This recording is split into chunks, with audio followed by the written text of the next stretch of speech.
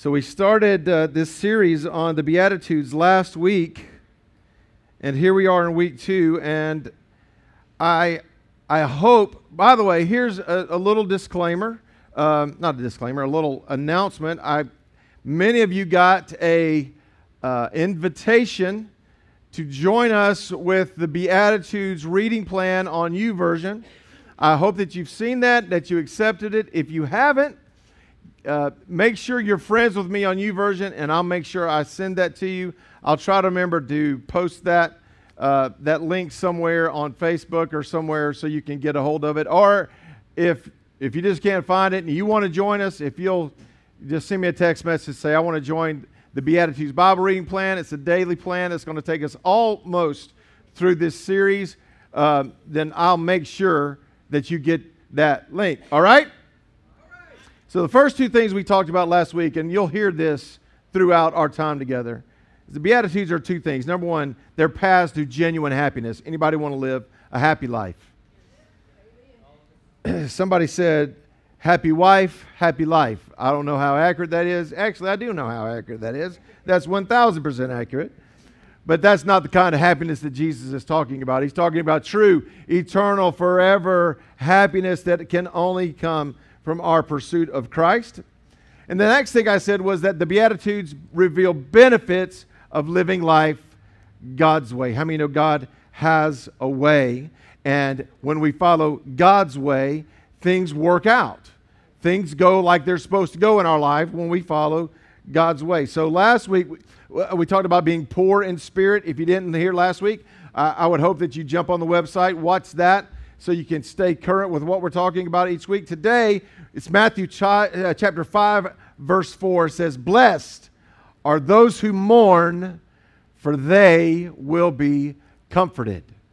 And that almost sounds like an oxymoron, doesn't it? Not an oxymoron, but it's just contradictory. Blessed, happy are people who mourn.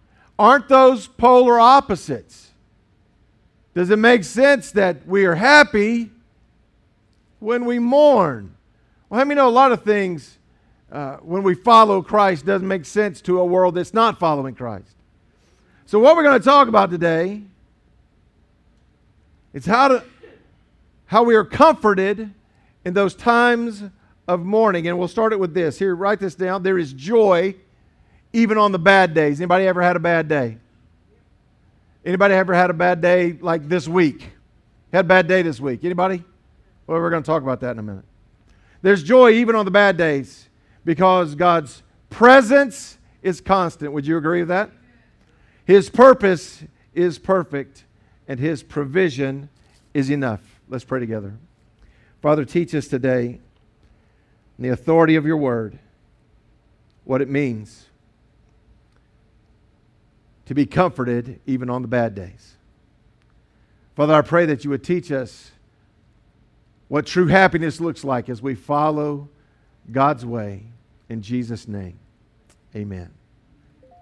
So let's talk about a bad day.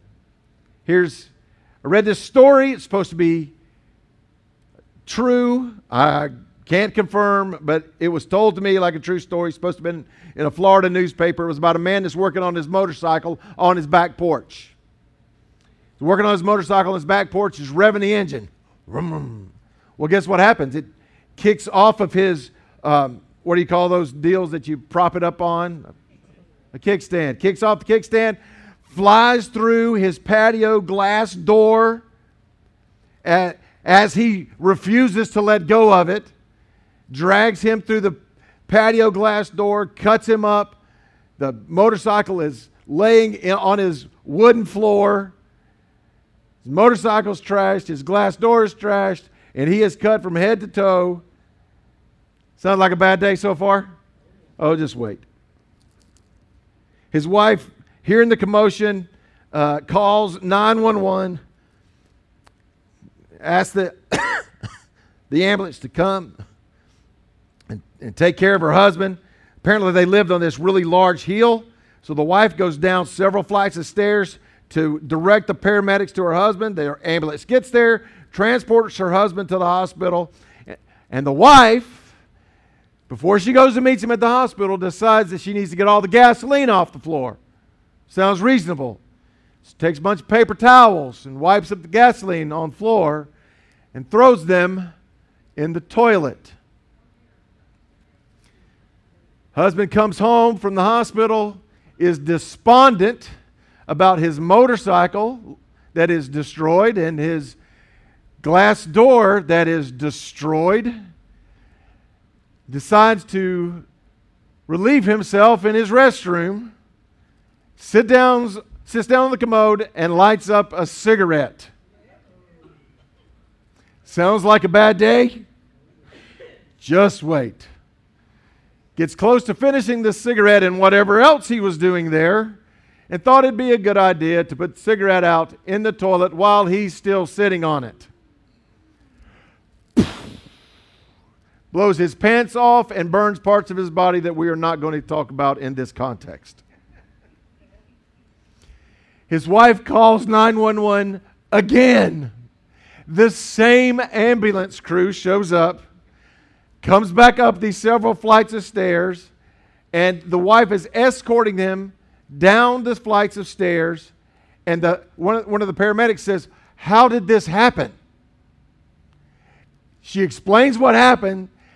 One of the paramedics starts laughing so hard, they dump the guy off the gurney, and he falls down flights of stairs and breaks his arm.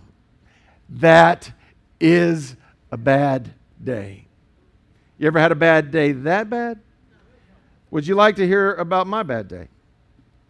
I'm going to tell you about my bad day. So Friday afternoon, now I'm just like you are. At the end of our work week, you begin to look forward to, being done with your work, right? So I have this routine, and sometime on Friday, I will send Becky, who takes care of our bulletin, an outline about what to put in the bulletin that you're holding in your hand. And oh, by the way, the title was Even on a Bad Day. And I'm having a great day. My wife has consented to, we have a date night on Friday nights, and she consented to go with me to the Chinese buffet for dinner. I was so happy. And so I do what I do every week. Not every week, but almost every week. I'll be done here, just with a text message. I'll be done here in just a little while. Go ahead and get ready so we can be ready to leave as soon as I get home. And she's like, okay. So I get in the truck. It's about 4 o'clock, a little after. I send a text message on my way home. Can you be ready when I get there? She doesn't answer. And which is, not terribly unusual, but a little unusual. So I get home. I just figured she was busy getting ready. Maybe she was on the phone with somebody else. Not a big deal. Pull in the driveway like I do many, many Friday nights. Call her to let her know I'm there so we can get in the car, take off, have our date night at the Hong Kong buffet. So excited. She answers the phone, and this was her first sentence out of her mouth. Who decorated our house?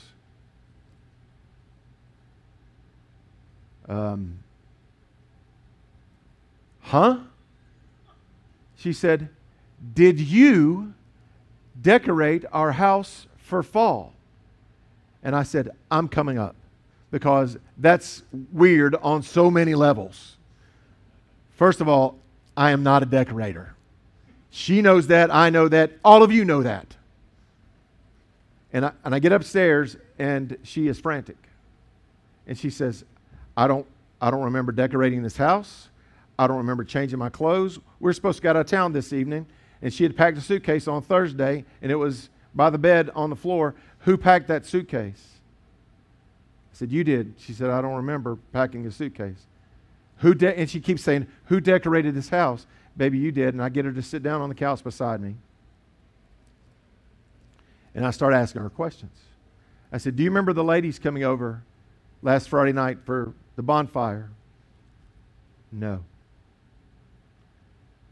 Do you remember what we're supposed to do tomorrow? This was Friday night. Tomorrow was Saturday, obviously. We were supposed to have a family reunion in this building, by the way, in the Robbie Johnson Center.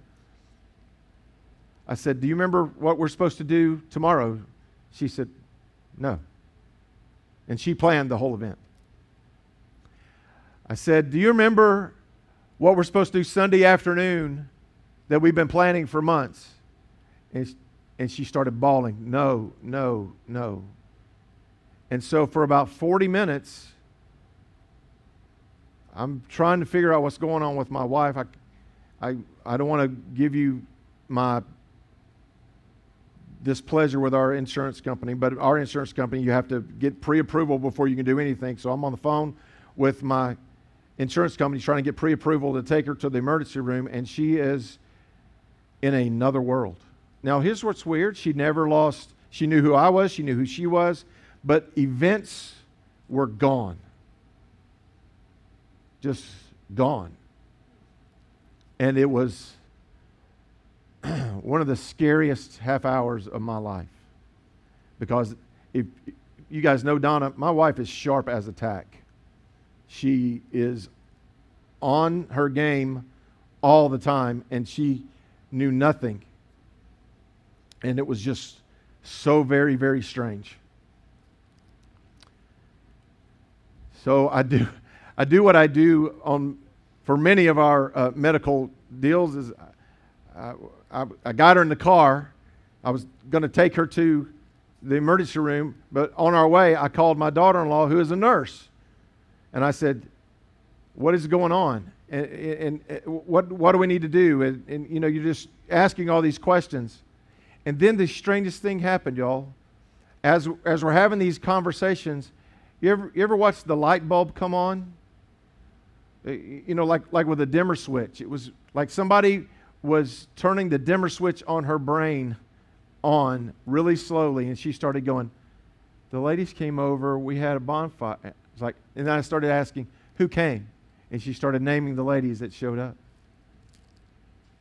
And I said, "Do you remember what we're supposed to do tomorrow?" And she said, "The light bulb coming." She said, "We're supposed to have the ring." And she started coming back slowly as we're on our way to the emergency room. By the time we got to Piedmont Walton, she was fine. In fact, before we left the house, y'all, I can talk to you about my frustration because she's not here. But so the guy on the phone said, "You need to get her to the emergency room right away, call 911, get her there." And so I'm like, "Baby, we got to go now." And she's like, "Hang on." And she starts fixing her hair. And I'm like, "Stop it." She's like, "Well, I'm not going to the emergency room unless I fix myself a little bit." And I was like, "Get in the car." So we get her in the car. But y'all, by the time we get to the emergency room, she is fine. She is fine and hungry. And I'm thinking, do we need to go in there? What do we need to do? And so we determined that we probably need to get her checked out before we get on an airplane tonight. So we get her in the emergency room, and then they started using words like stroke. Not a word you want to hear. Am I right? And so they didn't have a neurologist there, so they get a neurologist on. I called him RoboDoc. It's like a TV screen that they rolled around. It's the weirdest thing. So I'm not going to bore you with our entire 24-hour period. I just thought it was uncanny that an hour after I had prepared to teach you how to handle life on a bad day, our day went from really good to really, really bad. I learned a couple of things through that process that I think might help you in this process. Now, let me give you, I left you hanging. Let me give you some good news. Donna is fine. She is home resting. Not alone, by the way. There's Kelly Johnson is sitting there with her. She's fine. She slept for about 18 hours after this whole process and wanted to be here, and I told her, and she agreed, honestly. It was she knew that she needed to stay home and rest. She had a tremendous ordeal. The good news is her MRI came back clean. Her heart ultrasound came back fine. They did all the tests they wanted to do, save one that has to be done in her neurologist's office next week. They told her don't dare get on an airplane, so we canceled our trip. They diagnosed her with transient global amnesia, which is kind of rare. And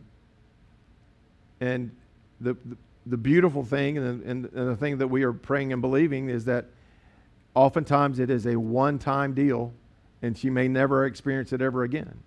To God be the glory. And that's how we pray and believe. But for several hours, you just don't know. You know, my wife went from, okay, we can go to the buffet, to not remembering any events previously past or coming up. We learned some things through that whole process. And they're all in my notes that I had prepared to teach you about how to handle a bad day. First thing, write this down. Bad days happen even to people that love God. How many of you know that you still live in a broken world? And that you're going to have a bad day. And that your passion for Christ and your dedication to Him doesn't preclude you from having a bad day. In fact, if you think that attending church, paying your tithes, taking the moral high ground precludes you from difficult days, you've been watching too many TV preachers. Bad days happen. Hebrews chapter 11 is a hall of faith, and here's what Hebrews chapter 11 in a historical retelling of men and women that loved God with all their heart. The writer of Hebrews says in Hebrews 11:35, there were others who were tortured, persecuted, and mistreated. The world was not worthy of them.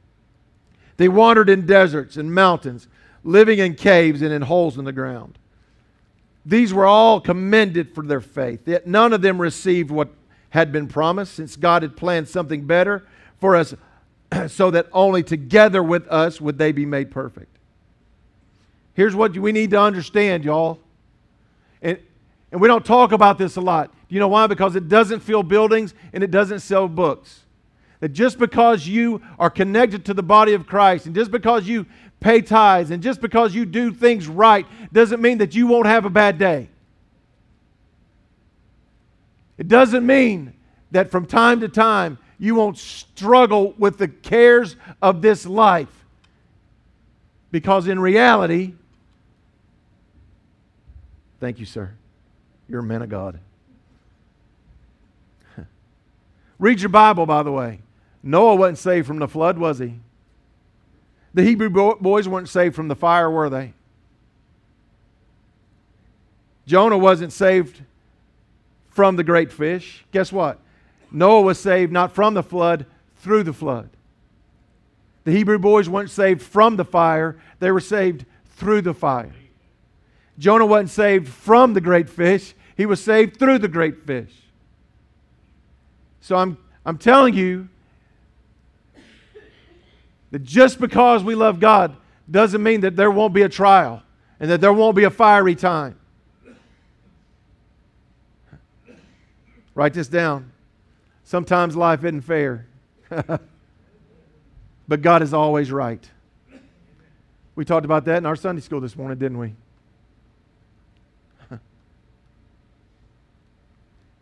You know, it's easy to write on Friday. It's a little hard when your wife is connected to machine after machine after machine. Because I do what you do. You have this thought, God, it's not supposed to be like this. We're supposed to be eating egg rolls right now. Right? In reality, God never promised you that you'd be free of difficult days. In fact, James chapter 1, maybe the most challenging passage of Scripture in the entire Bible. James chapter 1, consider it pure joy, my brothers and sisters, whenever you face trials of many kinds, because you know that the testing of your faith develops perseverance. Perseverance must finish its work so that you may be mature and complete, not lacking anything. Is God promising us trials of many kinds? See, He says, whenever you face many trials, not if you face many trials.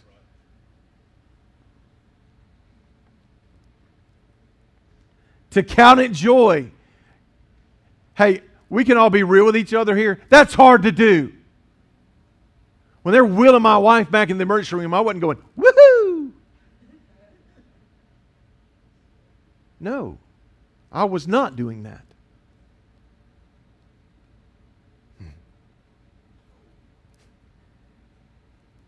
Paul told Timothy, some scholars believe that this might have been some of the last words Paul spoke before he died.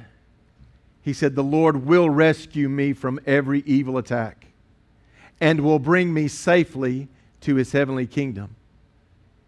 That almost sounds like contradicting statements. The Lord's going to rescue me or I'm going to die. What? Which is it? Is He going to rescue me or am I going to heaven? Yes. He's going to do both. And unfortunately, you and I may walk through some things on this planet that are uncomfortable. Some of you have buried parents. And a few years ago, I did funerals 6 weeks apart with parents burying 25-year-old children. And the thing we want to do is to, God, this isn't fair. It isn't fair. My question is, do you really want fair? Do you really want to get what you deserve? I'm going to say no, because I know what I deserve. But God, because of His great mercy and His love for us, doesn't give us what we deserve. Sometimes this life makes us scratch our head and say, this isn't fair. And listen, it may feel that way, but hear my heart. God is always right. In fact, we said this morning. If you're in conflict with God, if you think things should be one way and God takes you down a different path, guess who's wrong? If you're in conflict with God, He's always right.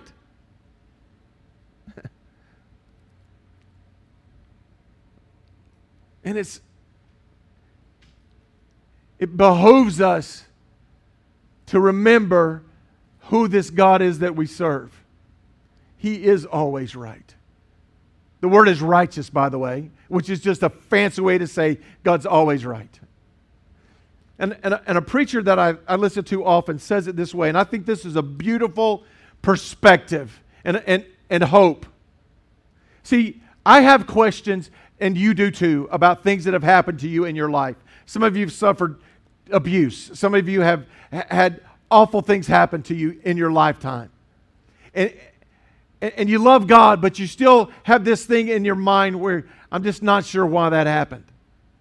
So I'm not sure why my mom got so sick and robbed 30 years of her life. I'm not sure why that happened. I don't know. But here's the right perspective, and this pastor I listen to has a beautiful way of saying this. He said, in the moment that you see Jesus face to face, you know, we always have these ideas that, well, I'm going to ask Him this. I'm going to ask him that. I'm going to want to know why this, and I'm going to know why that. He says, in the moment you see Jesus face to face, your first reaction is going to be, okay, I get it. You're not going to be, hey, I'm glad I'm here in heaven, but we got to have a conversation. I get it. I know now. And you were right all along.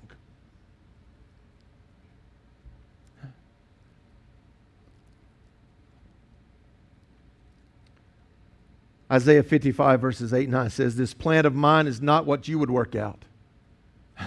Could you say that? That sometimes God's plan doesn't equal your plan?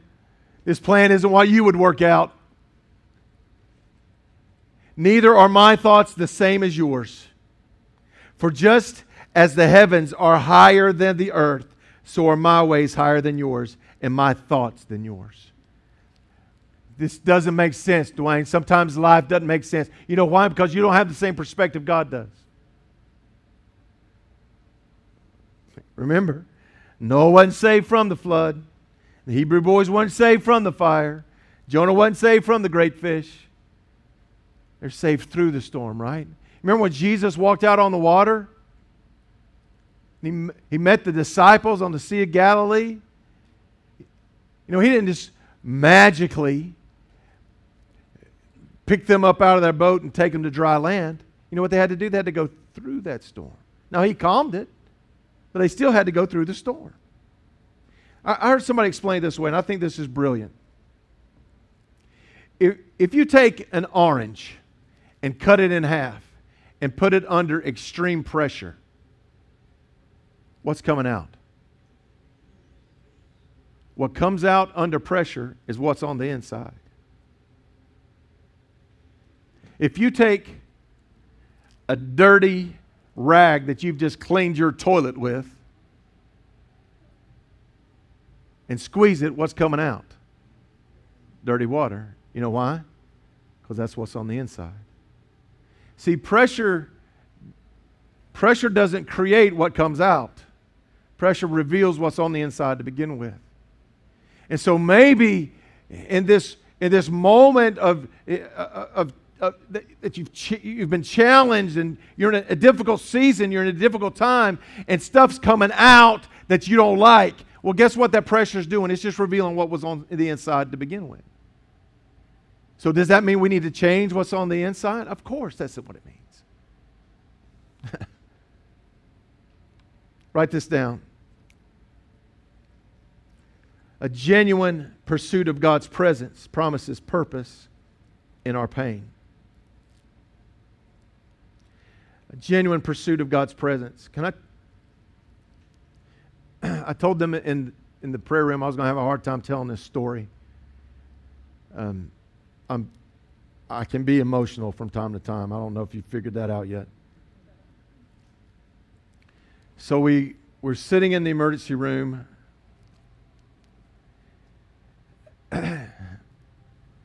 Donna had thrown this little blurb out on Facebook while she's sitting there. You might have seen it. And it said, "Prayers appreciated, God knows." Well, guess what happens when you put that on Facebook? Her phone blows up. And so I did what I hadn't done since the boys left the house. I took her phone away, put it on Do Not Disturb, and put it in her pocketbook. I said, we're not doing that right now. You're not responding to all these messages and text messages. You're not doing that. I want you to close your eyes. I want you to rest. And I put her phone away. We had this moment of silence, and I said, let's do this, Donna. Let's pray. Obviously we had been praying. She'd been praying. I'd been praying, but we hadn't locked arms and prayed together until this moment. And y'all, it took me a while to realize what happened. Because I got to tell you, once we got in the emergency room, I wasn't afraid for my wife's life. I was very confident that everything was going to be okay. I can't tell you where that peace came from. I just had peace. Now, was I concerned? Obviously, but I just had this. I had this very supernatural peace. Is the only way I can describe it. I knew she was going to be okay. But my wife is laying in a hospital bed with all sorts of things connected to her. So you're having that conflict of faith in what you're seeing with your eyes. Does that make sense to anybody? And so I said, let's pray. And I held her hand, and I prayed a very simple prayer. You know, sometimes we try to impress God with our words, and I just wasn't in the mood to do that. So I just prayed a very simple prayer for healing and for comfort and peace. And the only way I know to describe what happened in that moment was I had a collision between my incredible concern and love for my wife, who I've spent 37 years with, collided with an awareness that God was in that room. And His arms were around us. And that collision happened at just the right moment for Dwayne. And I lost my voice. And I didn't want to, you know how guys, you want to be strong for your wife in that moment, right? I didn't lose it like a child. My voice just left me. And I became to be we talk a lot about God's presence in the difficult times, but I experienced it in a very, very tangible, real way in that room that night. And I didn't know how to explain it.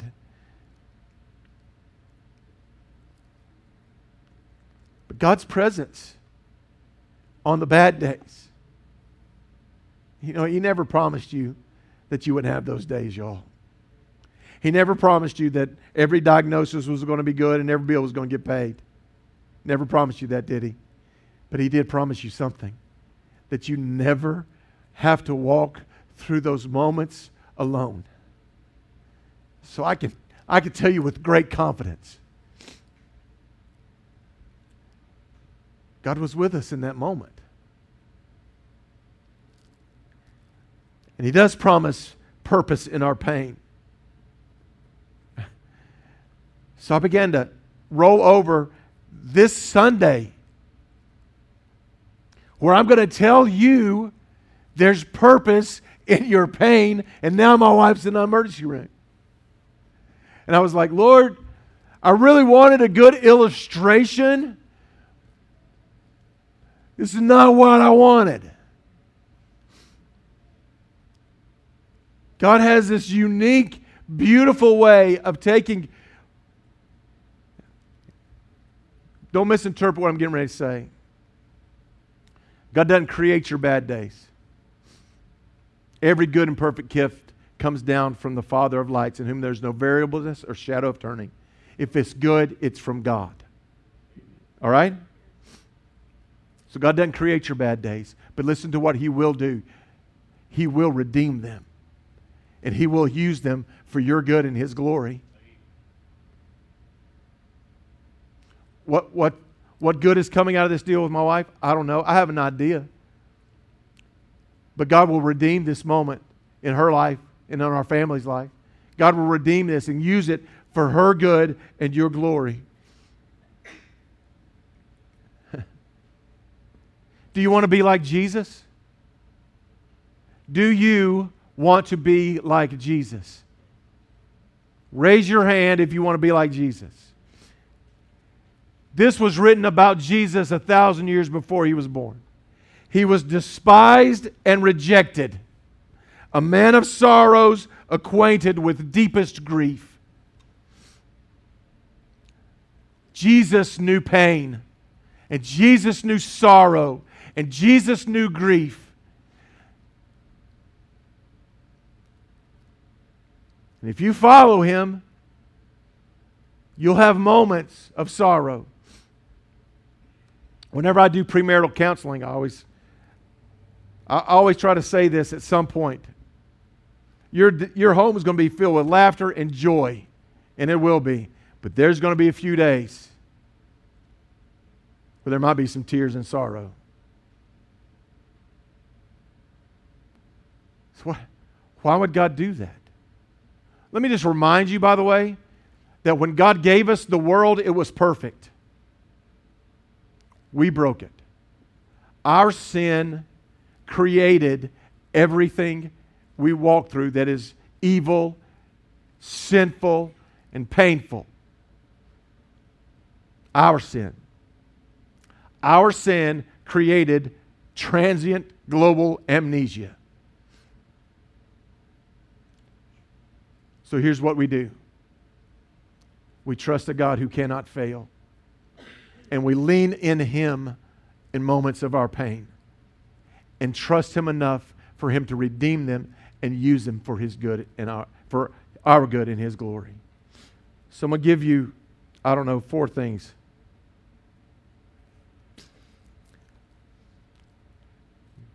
4 things to help turn your turn your mourning into a blessing. And y'all, I've given you this particular practical admonition many times. But I want to tell you, when I learned to do this, it changed my life. And that's to ask a simple question. Lord, what are you trying to teach me? What are you trying to teach me in this moment of pain, in this moment of sorrow, in this moment of this challenging moment? And I asked that question this weekend. Lord, what are you trying to teach us?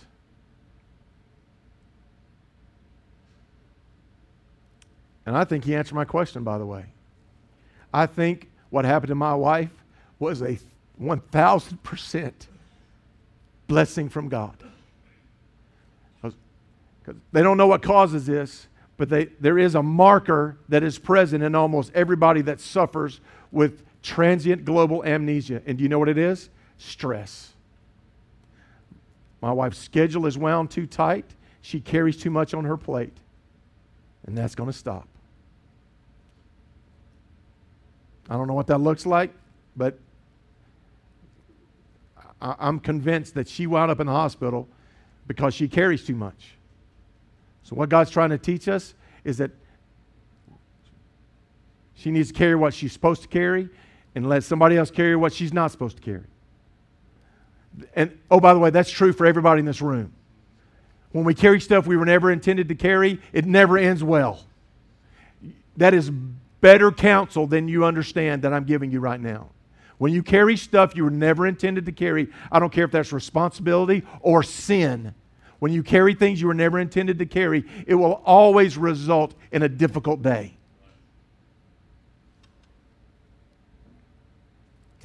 Here's what 2 Corinthians chapter 1 says. Listen. But this happened that we might not rely on ourselves, but on God who raises the dead. How many of you could say there's too many times where I try to get it done by myself? I'm going to tell you, that's not the way you're wired. You're not wired to rely on yourself. That doesn't mean that you're not supposed to work hard because you are. It doesn't mean that you're not supposed to carry weight because you are. But you're not supposed to carry weight that you're not intended to carry. A pastor I listen to says it this way. I love this. My pain is either a jail that imprisons me or a school that shapes me. That's good, y'all. My pain is either a jail that imprisons me or a school that shapes me. Second thing, I want you to remember this. That oftentimes God delivers through the pain instead of from the pain. Because what we want God to take it away, don't we? And sometimes He will. Sometimes He will. I used to sing this song, and it's been a long time. Y'all ain't heard. Remember back in the day when at church you used to sing specials? Y'all remember singing specials? That meant somebody would come up and sing by themselves and usually couldn't sing very well, and people would sit on the road going, "Help them, Jesus. Help them, Jesus. Bless them, Lord. Touch them, Jesus." Which means, who told this person they could sing? Right? So I was singing that special. And I love this song. And it says, sometimes he calms the storm. And sometimes he calms his child. God doesn't always deliver from the storm. Sometimes he delivers through the storm. And sometimes through the storm is his perfect plan.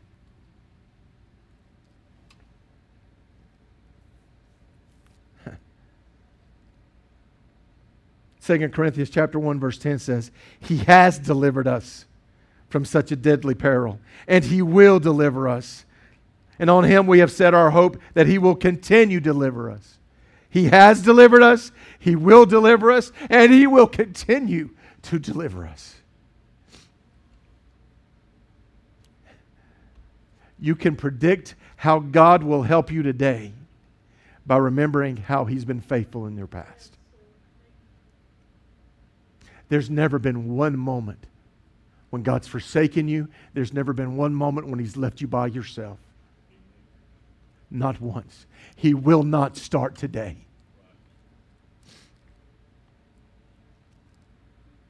The third thing is to lean into community.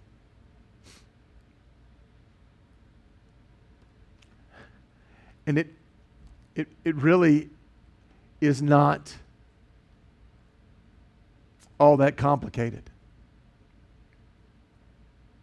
Let me tell you what it looked like for us this weekend. Now, I didn't blast social media because I knew that folks would run up to the hospital, and I didn't want her entertaining people while she's laying there in the bed. Can y'all understand that? But we had to let a few folks know because we had to prepare for today. And, you know, we had stuff going on with her family.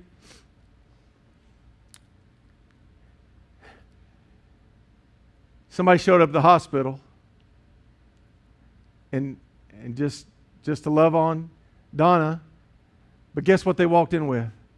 Hot coffee for Dwayne because they knew I hadn't had any sleep. And now we chuckle at that, but let me tell you what that meant to me. You know, somebody in my community, in my world, sees me and sees my wife. When they told us we were able to go home, well, obviously we let the boys know, we let a couple of folks know that we were on our way home. And again, I didn't blast it on social media because I know how much y'all love my wife, and I know how much other people love my wife. Folks at the school love my wife, so I didn't blast it because I didn't want her entertaining people when she got home. What I wanted her to do was go home, take a shower, and go to bed, which is exactly what she did. But then some folks showed up with dinner. How many know when you get in the middle of that stuff, you forget to eat? Some folks showed up with dinner, and just Donna's passed out and sat there and kept me company. I'm going to tell you that you don't realize how desperately you need community until a moment like that. And so what I'm telling you is to lean into that. Here's what the Bible says. Galatians chapter 6, verse 2. Bear one another's burdens, so fulfill the law of Christ. Listen, if we're community and we're family, guess what? Your burden is mine. And my burden is yours. And so I'm not just telling you all this as a sermon illustration. Here's what I'm expecting my community to do, is to, after today's sermon is over with, is to call on God on behalf of my wife. I'm expecting you to do that. Can I tell you why? Because she's prayed for everybody in this room by name. There's not a soul in this room that she hasn't prayed for by name. There's not a soul watching us online that she hadn't prayed for by name. So I'm going to ask you to do the same thing for her. That's how we lean into community. You bear my burden and I bear yours. That's what the family of God is supposed to do, by the way.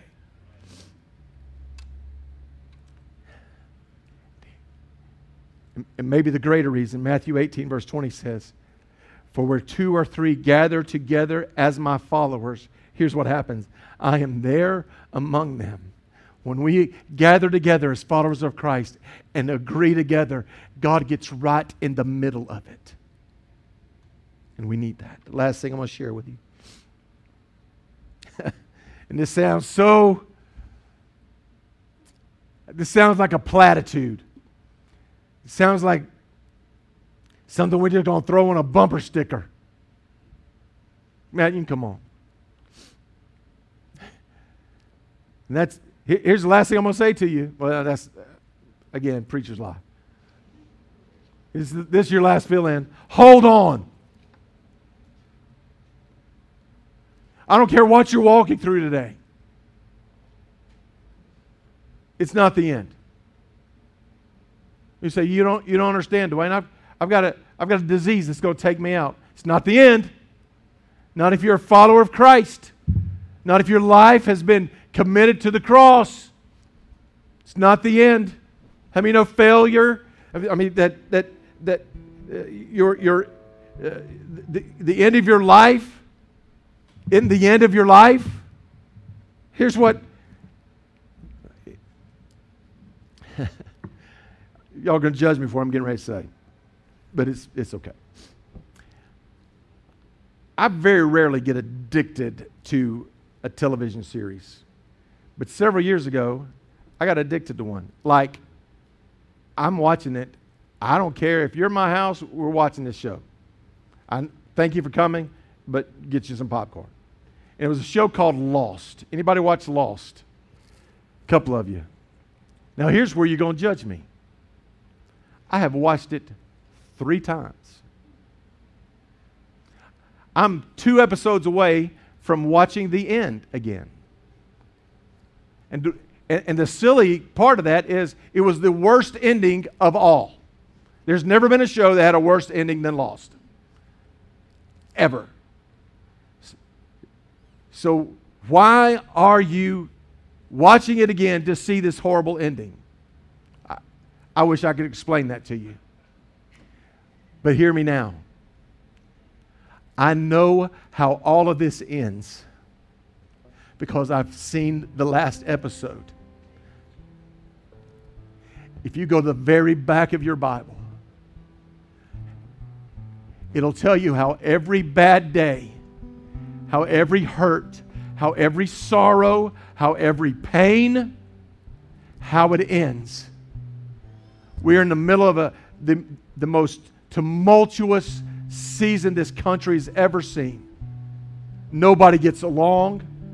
The government's going crazy. The world's in an uproar. I know how it ends because I've watched the last episode. So if you go to the very back of the book and you flip over one page, here's what you're going to read in Revelation 21. And I heard a loud voice from the throne saying, "Now the dwelling of God is with men. He will live with them. They'll be His people, and God Himself will be their God. And He will wipe every tear from their eyes. And there'll be no more death or mourning, crying or pain, for the old order of things has passed away." That's how your bad day will end. There'll be a moment when God redeems every tear. Do you know He saves them, by the way? It's in that same book, by the way. He saves them. Every prayer you've prayed, He saves those too. There'll be a moment when all of that pain and all of that sorrow and all of those moments when you just have to hold on. Have you ever made this statement? I'll be so glad when this day is over. Anybody? Do you know that is wired in you by God Himself? See, every day is a brand new start, isn't it? He said in Psalm 30, verses 4 and 5, "Sing to the Lord, you godly ones. Praise His holy name. For His anger only lasts for a moment, but His favor lasts a lifetime. Weeping may last through the night, but joy comes in the morning." Hold on. Dwayne, I'm in the most difficult season of my life. Hold on. But listen, but don't hold on to the wrong thing. Here's what I want you to do. I want you to hold on to the garment of Jesus. Hold on to the never-changing, always good, always right hand of God. Hold on to God's purpose and plan for your life. Hold on for this one fact that He saved you and redeemed you from death. Hold on. Hold on to the fact that God loves you with an everlasting love, and that nothing comes into your life that doesn't pass through His hand. Hold on to every promise in that book. That even though it doesn't seem fair, God knows what He's doing. And He'll redeem your pain for His purpose. And He'll redeem your pain for His glory and your good. Maybe you're having a great day. Here's what I've learned. And I don't want to end this sermon on a depressing note. But I have learned that a great day can get bad real quick. But God never changes.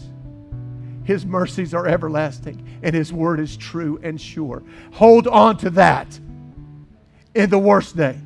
Hold on to that God can't change, that God is good. His word is true. Will you bow your heads with me?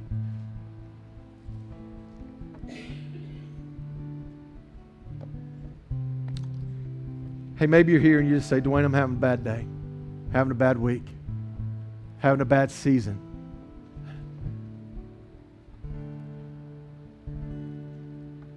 And maybe it doesn't look like a physical thing, like what happened to my wife. Maybe having a bad day at work.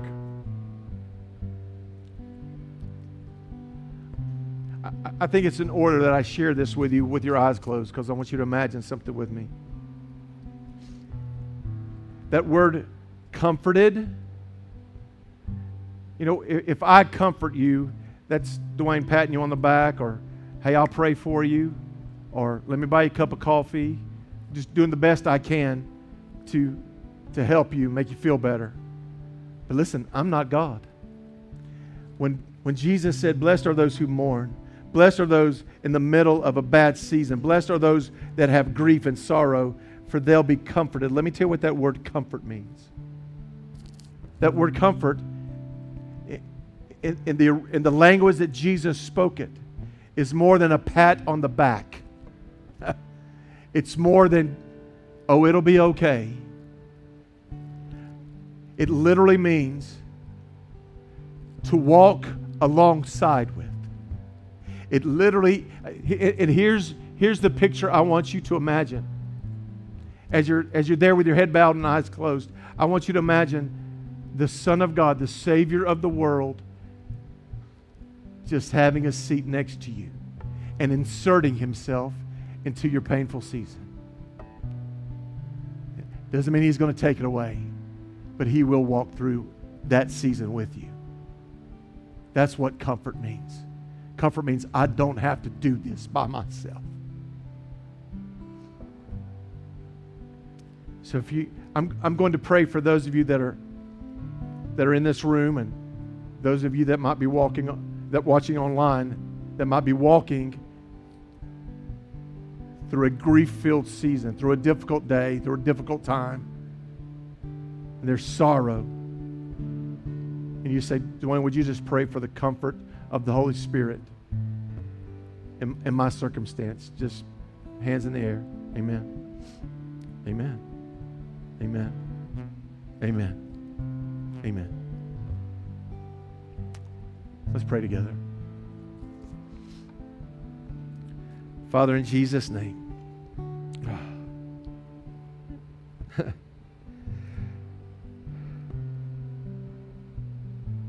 Thank you for comfort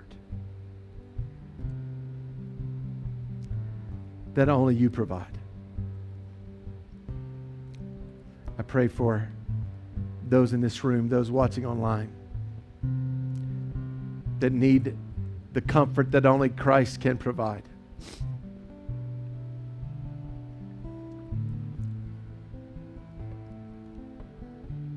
Some struggle with addiction. Some struggle with depression. Some are just having a bad season. God, I pray that this morning we would all realize that there's purpose in that pain and that you can redeem it. So we pursue your presence, knowing that there is purpose. We look unto Jesus, the author and the finisher of our faith, for comfort today. And we thank you, Lord, that even though you might not deliver us from the pain, you will always deliver us through it. For that we are grateful. Lord, I just pray that in the beautiful silence of this moment, that you would just bring comfort through the power and authority of your Holy Spirit. And we sense it today, Lord.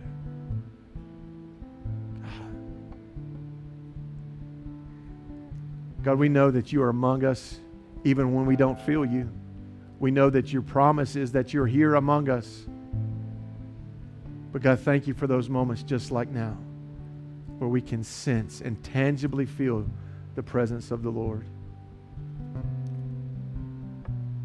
Bring comfort that only you can. And today, we are thankful. In Jesus' name. Amen. Amen. God bless y'all. Have an awesome afternoon.